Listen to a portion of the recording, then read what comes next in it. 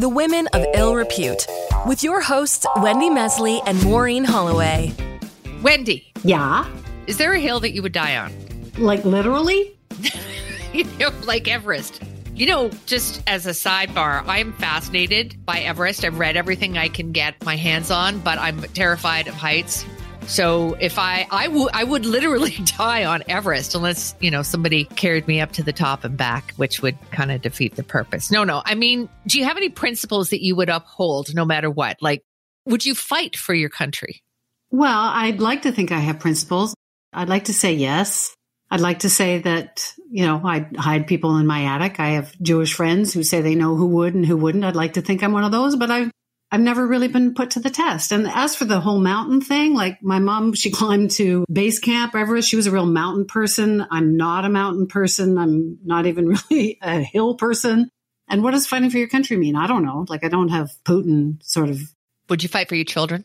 I mean, I know you, of course, will fight for our children. Well, I have a daughter. I'm very close to her. And I remember when she was born, I was dropping my mom off at the airport. She was probably going off to Everest or something. But Kate was a baby and I was all very emotional. And I said, if anything ever happens to her, I'd kill myself. And my mom said, well, if you kill yourself, I'll have to kill myself. And it's like it just, it just never ends. That whole feeling of guilt and responsibility. And oh, my God, the body count alone. We're getting serious. We're getting very serious here. Would you fight for your right to party? To party? Yeah. Well, there are some things that truly matter. But being a journalist, I don't know, you have lots of principles. And I was saying to a friend of mine that I'm kind of lucky to be a journalist in that I've never really had an employer that I felt I had to do stuff because the employer wanted me to do things. So I don't know, like what would you do? You say you had like we're going to talk to somebody who had a big and important job in just a sec. But say that was you and you had that job and you were asked to do something and you didn't think it was right. Would you do it? Like, would it be legally wrong or morally wrong or both? Well, probably a bit of both. Yeah. I would like to say that I would not do that. And would you stay in the job? Like if they kept you? If I could, I probably would, but I probably couldn't if I wouldn't do that thing that they asked me to do, whatever it is. So the person that we're going to talk to is Jody Wilson-Raybould. She was in that position. She was Minister of Justice. She was Attorney General in the first cabinet of Justin Trudeau, the first Indigenous person to hold those positions. And it's a really long, complicated story, what all happened. But basically, Trudeau, the Prime Minister, he pressured her to cut a deal that would have helped out this huge engineering company in Montreal, SNC, that had been accused of bribery. And she wouldn't do it. She resigned. She quit. She got kicked out of the caucus. There was huge stink. Like the headlines just went on and on and on and on. Oh, I remember. Well, and some people, a lot of people consider her a hero. I do, and I think you do. But of course, there are others that say Jody Wilson-Raybould, and I'm quoting here, was a thorn in the side of the cabinet, that she was difficult to get along with, known to berate fellow cabinet ministers openly at the table. I can't even begin to tell you how much I hate that word, difficult. It's the second level after calling someone a bitch and not as cool. And what does it even mean? If you're not difficult, then you're easy. And that's frowned upon as well. So you can't win.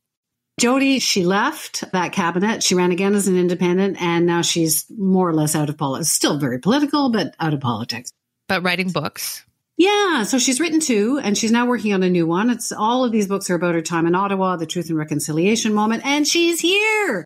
I hope she's not difficult. Hi, ladies. Thanks for having me. So happy to have you. Oh, it's my pleasure. Are you difficult? Are you, tell us about being called difficult. Like, are you just generally difficult? Are you happy to be difficult? Being called difficult is something that I find ridiculous, particularly in the context that I've been called difficult. I've said many times since the whole SNC-Lavalin affair and since leaving government that if wanting to ensure that one stays true to one's principles, wanting to create substantial change in the lives of Indigenous peoples and change laws and policies and work really hard to advocate for that, then I'm okay with being difficult and certainly not wanting to break the law or to bend the rules and dismantle fundamental tenets of our democracy. Yeah, I'm okay with being difficult in that respect. It was so interesting. Like there was this massive smear campaign, and some of it was because you Like you call people names. People were shocked that, well, you didn't call people names, but you accused them of dastardly deeds publicly as a cabinet minister. But the most interesting thing, because I worked on the Hill for a few years, there's such a game that happens of no one actually came out and said, well, she's a bitch or she's difficult. It was always, well, we've heard. You sort of suspected that it was the PMO or the people whispering in the ears. But isn't it a game that you walked into?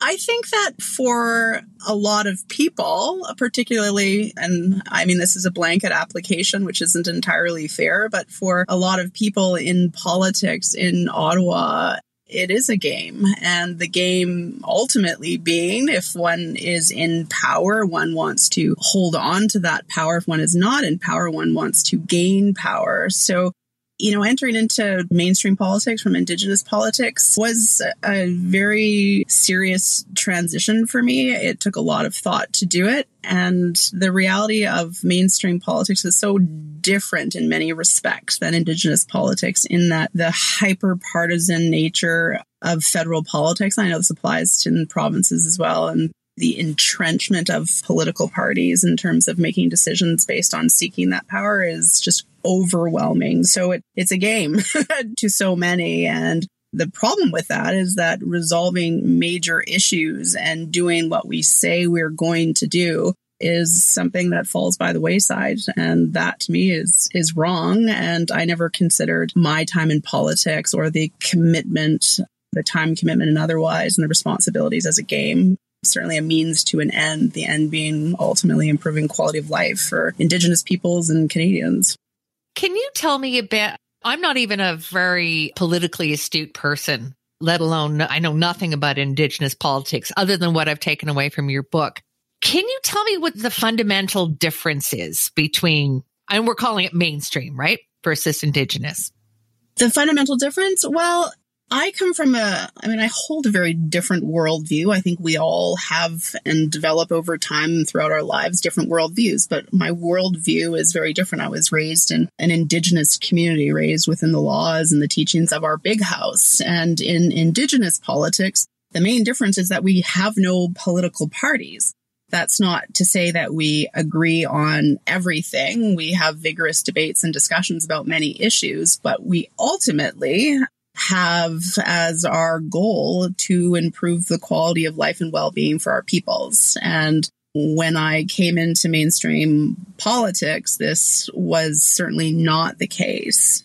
I mean, I believe, and for the vast majority of Indigenous peoples, we have a very communitarian approach to life and to survival and well-being, and make decisions generationally and understand that everybody in a community has a role to play. And to put arbitrary, artificial divisions between and among people is to compromise the well-being of the society and the ability for individuals to play their roles and to reach their full potentials. So I think that, for me, that was the big difference. And I knew it existed in terms of mainstream and Indigenous politics, but it's a pretty tough pill to swallow when you compromise, and everybody does, so much of your life to enter into politics, only to be confronted with the reality that, as we said earlier, for many, it's simply a game to hold on to power.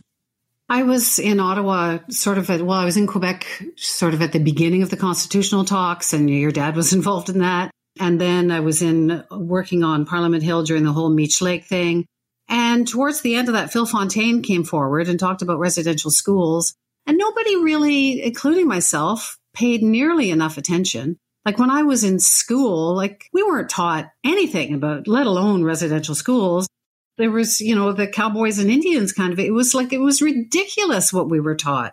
I guess I want to get a sense of, you decided to fight. Phil Fontaine let us know sort of really important information, but he's not fought. He's not sort of created the kind of hey, people do something now because it absolutely has to be done. And I'm not going to do what you're saying I should do. So I want to get your reaction sort of to him and how you stand up and what pisses you off the most about ignorance among people. I mean, I was so ignorant in school and even on the Hill. And what's the right approach?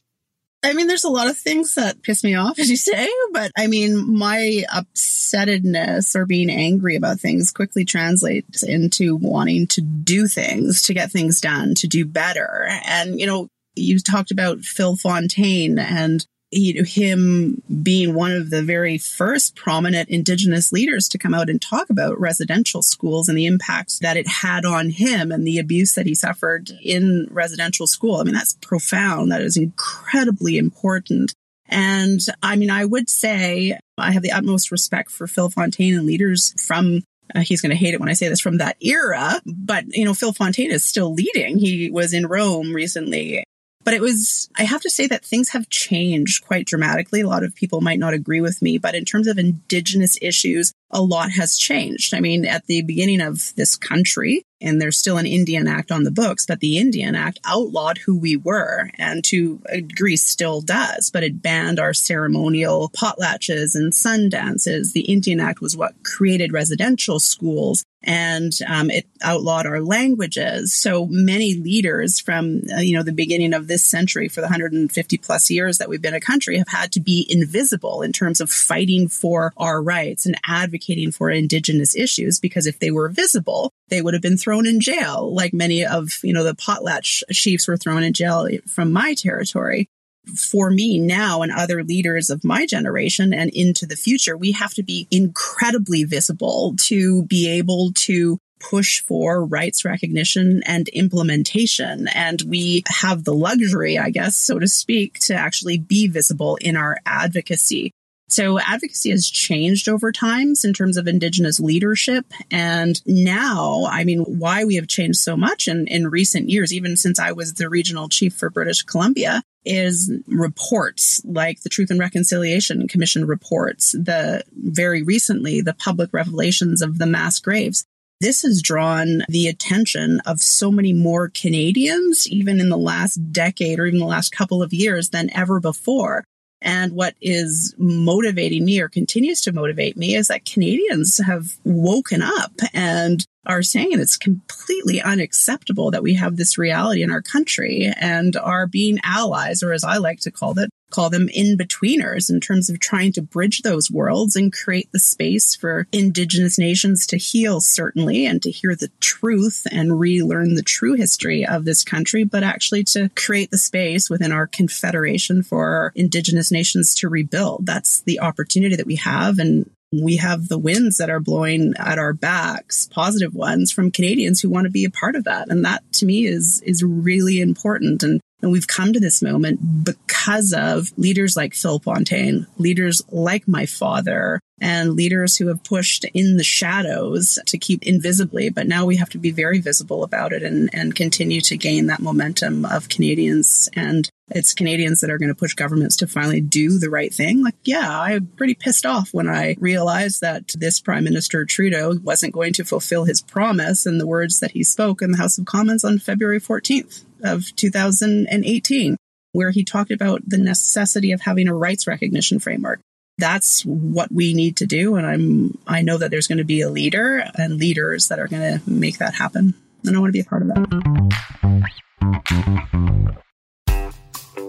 The Women of Ill Repute.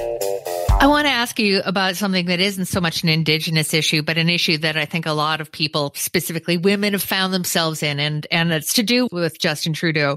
And I think it was around the time that the whole SNC Lavalin thing broke. That was sort of the end of the honeymoon period, and I think people were starting to see Justin for his true colors. And I think we've all been in a place, maybe you more than any of us, where you really like somebody and you want to believe them and you want to think that they stand for what they say they stand for.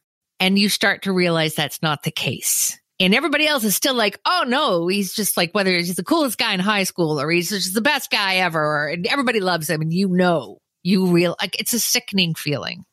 I want to just take you back to that moment. I think it was your third meeting in that 24-hour period where you said you were going to resign and then you wanted to hug it out. Did that make your skin crawl? Oh, I put the book down and I said to my husband, Jesus. Oh my God. But I think I can't think of too many women who haven't been in that position. What did you do? You hugged him back, didn't you? You had to. I mean, there were times when I did that I didn't want to. And I guess my takeaway, and yeah, it was, I think I described it in the book as a skin crawling hug.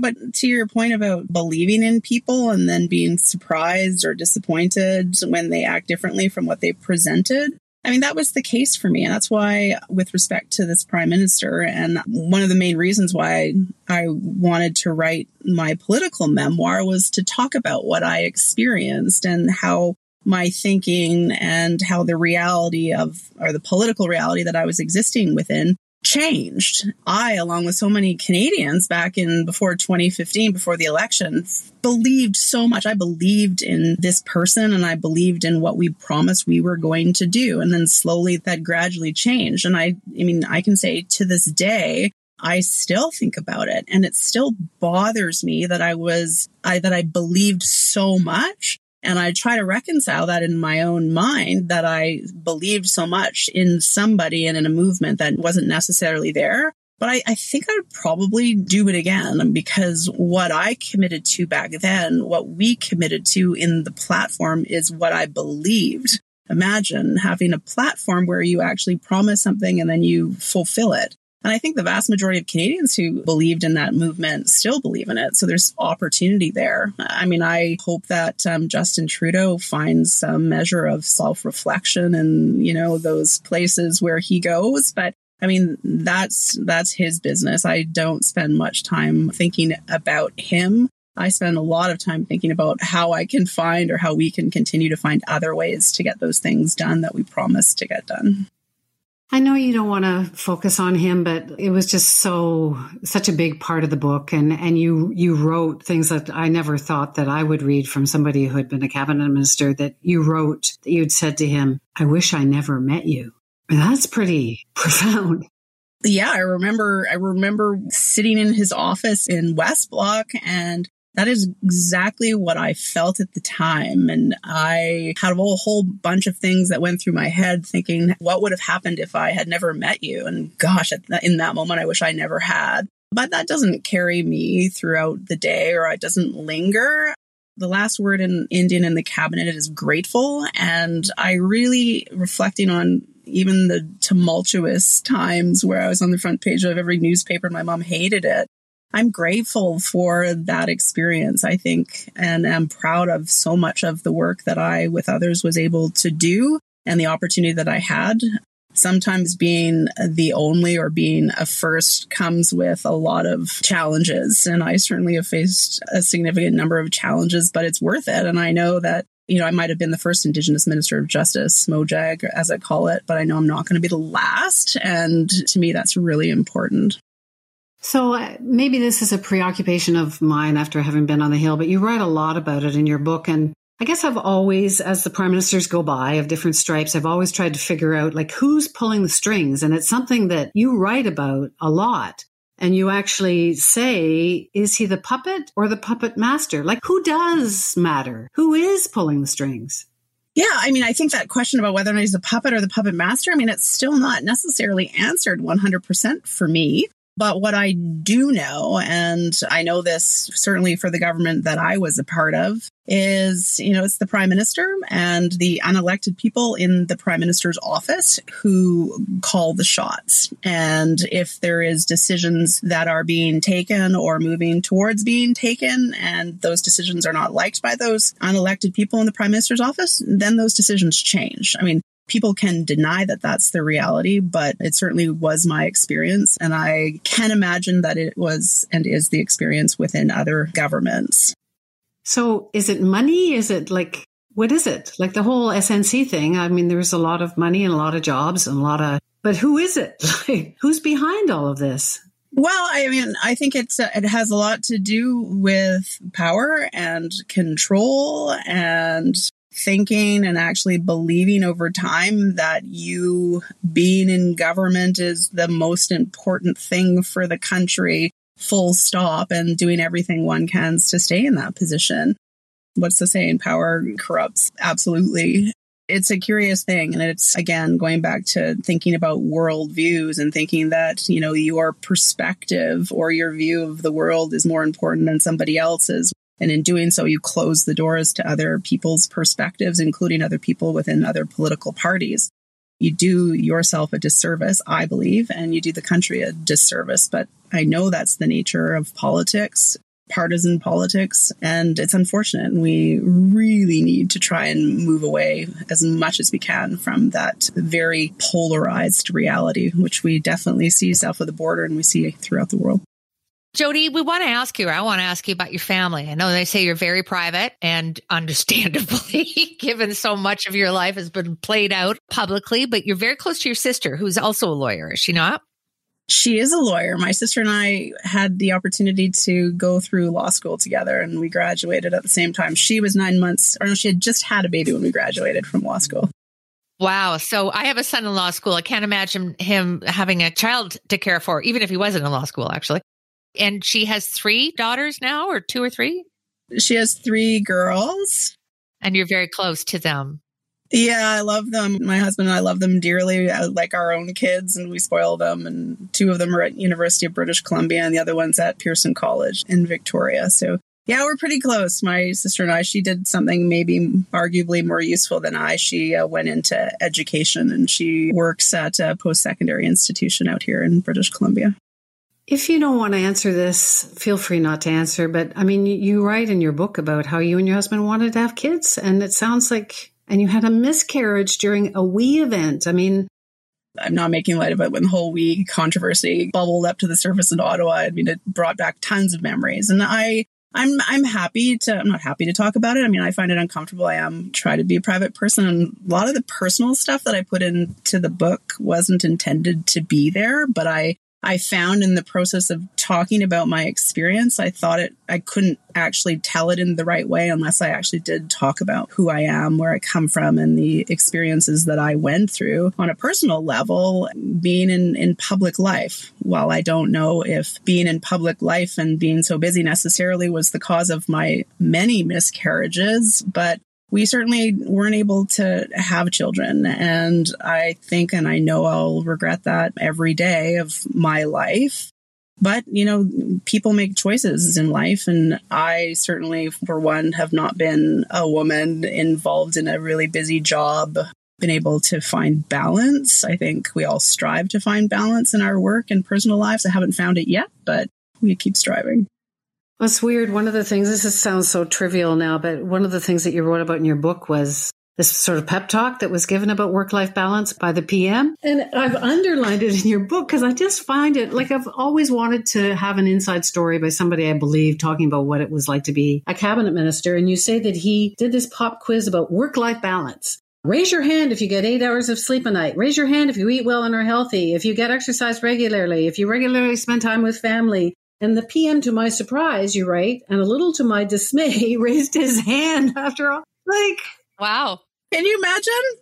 I will say one thing. Like, I believe that ministers should take on their responsibilities and alleviate as much as they can the obvious commitments and burdens that a prime minister has. It's a team effort in that respect. But I can't imagine being the leader of a country or a leader of a province and being able to get that. I certainly worked on maybe 3 or 4 hours of sleep if I was lucky. But yeah, it's very interesting. There's a lot of other ministers that raise their hands too. Well, God bless them. Isn't that nice? Isn't that nice? I know. Yeah.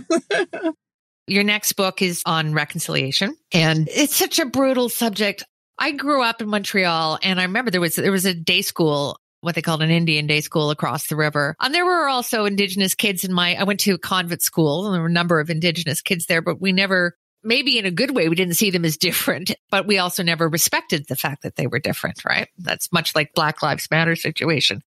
And then what's happened in the last 2 years with the discovery of the graves, I am filled with such a sense of shame. And I feel as a Canadian, in a good way, I've lost my ability to be so smug. You know how we were, I'm not American. I'm one of the good guys. Do you feel that maybe we've lost, that smugness, but also that innocence about being such a wonderful country when in fact our colonialist background is as bad as any? I think that being knocked out of our complacency or knocked out of our view of ourselves and thinking, thank goodness we're not our southern neighbors. I mean, I think that is important. And the mass grave revelations help knock us out of that reality. And again, going back and thinking about the book that I'm writing on true reconciliation, I talk and so many other leaders have talked about, we need to relearn our history, our true history of the country. And the worldview part of relearning our history is actually not just, saying we've learned it, but understanding it and understanding the space that we occupy, the privileges that we have, and that, in fact, it's okay that there are different worldviews, and to think about our reality as human beings in a very interconnected, interdependent way. This is what we have to do, not to stay in our individual, artificial, fenced off lives. So I think that we're getting there. And with relearning our true history, with understanding it, then the obligation upon all of us is to act in many different ways, big and small. And I'm seeing that more and more. And one of the reasons why I wanted to write True Reconciliation is to tell the story of what individuals have already done, what they're doing, and what we can all continue to do into the future in terms of acting to create that space for Indigenous peoples in the country. Well, reading your book, you sound like such a serious person, but I was told that, underneath it all, we heard you're a hoot. Yeah, that there's a little sense of humor in there, and that you were caught shoplifting when you were 9. I read that in the book. So you're not perfect. Well, I'm a bit of my mother says I'm a rat, is how she describes me. And she said that on a television program that we were on. But I am quite a serious person. But yeah, I do like to have a lot of fun. And my mom was my 3rd grade teacher, sent me to the principal's office. And I've been getting into a bit of good trouble, as someone said, throughout the course of my life. And in doing so, I've made many amazing friends that will be friends and supporters. My board of directors around me, which I'm really grateful for. So maybe we can get into some good trouble, ladies. That's where we're always looking for that. Your husband's very funny, you say. He makes you laugh. He's funny. Yeah, he makes me laugh. He is probably one of the smartest people that I've ever met. He's he's a policy wonk, but he is goofy too. He's English, and he talks incessantly about every manner of subject, and he pretty much knows everything about, at least I think he does, everything. But yeah, he's pretty funny, and my friends find him amusing. And if there's no conversation that's happening, we can always depend on Tim to fill the void. So you're not running again, but you're running. You've taken up running. You even hit me up. I had to Maureen accused me of taking money to secure an interview. I did hit you up. Thanks for the moolah. I ran a marathon on Sunday, so I'm a little sore, but I finished the marathon in just over 5 hours, the Bank of Montreal Marathon here in Vancouver. And we were able to, well, one, I'm in really good shape, thankfully, and we were able to raise over $27,000 for Alzheimer's research. So I'm grateful for that too. Well, I got to hit you up for the 50 then. 100 from Wendy. Well, that's from both of us, actually. Thanks, guys. We'll work it out of the wash. Anything else we want to cover? There's so much. We've got pages and pages, but we mostly wanted to get to know you because you're a hero. Maybe an unwilling one, but you are. And just a pleasure to talk to you and find out a little bit more about you. You keep fighting those good fights. Yeah, I will. I am happy to be on. I like the title of your gal's podcast. I'm not sure where we fit it, but I know it's kind of funny to have it entitled that. I hope that we can chat again. Maybe when my book comes out, I'm doing a lot of public speaking and, running. And so maybe we can run a marathon or something sometime. Women of ill repute is meant to be a compliment, and it's just people who fight, and that's and you've fought. So yeah, it's been lovely to talk to you, and thank you. Good luck with future projects, whatever they may be. Yes, whatever they may be. Thank you so much. It'll be good trouble. Wow, she's such a character. What'd you think? I loved her even more than I thought I would. I remember watching her during the hearings when she was wearing that, it stays in my mind, that deep aqua sweater. And she was so impassive and so controlled. And I remember thinking, oh my God, she's got veins of ice. And then you meet her in person and she's just so warm and so down to earth and so very sincere. And I feel that she's a tremendous loss to the cabinet and to government in general, to mainstream government. She's such a sign of the times, really, because There's so much talk now about fake news and stupid politicians and corrupt this and corrupt that. And everybody's so cynical and everybody's picking sides. I'm sure there's a little bit of self-promotion in her, like there is in all of us. But if you listen to her, she actually chose to believe that things could be different. And turned out that they weren't as different as she hoped. But to me, it's such a sign of where we are, that people don't believe in politics because people like her have no chance. I know, I agree. And when something shitty like that happens to you, like just basically her disillusionment with Trudeau and with mainstream politics, you can either be bitter, you can pull out and just go, well, you know what? They're just a bunch of losers and I don't want to have anything to do with them. Or you can keep hoping and you can keep working and you can keep trying. And now I feel, after having talked to her, I understand why she feels that her efforts are best done outside of the cabinet. But it's sad, right? It's really sad. It is. Oh, yes, it's sad. Of course it's sad. All of this is sad. Yeah, well, that's why, like, people have said to me, well, why don't you run for, why would I run for office? As a journalist, it's way better and easier to ask questions, but also it is a game, and it's increasingly, run by people who are obsessed with polls and public relations. And she tried to operate within that and was basically, torn apart by it and chose to leave. And now she's fine, but it was difficult. I loved your question to her about the hug and how bears can grow. Ew, I know. I've had to do that. I've had bosses, more than one, just say awful things, and then we get up and they go, Kyle, how about a hug? And I'm thinking, do you do that with your male employees? Let's hope not. No, it's gross. You're not going to run for office, are you? No, I'm never running for office. No, that'll never happen. Okay, me neither. Pinky square. Yeah, someone approached me once and I said, well, maybe if I could be prime minister. And he said, you kind of got to start at the bottom. I was like, no, thanks. She was great. And on to the next.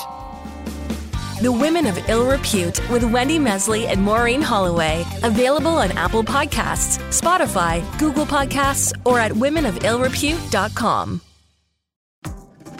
Hi, this is Candace Sampson, the voice behind What She Said. My show is your destination for stories that not only entertain, but also educate and empower. Every week, I spotlight strong female voices from across Canada, women who are changing the narrative and driving change. Don't miss out on these inspiring episodes. Subscribe on Apple, Spotify, and Amazon Music, or head over to whatshesaidtalk.com. What She Said can also be heard on blasttheradio.com, Mondays at 5 p.m. and Wednesdays at 7 p.m. That's blasttheradio.com. It's time to dive into the stories that truly matter.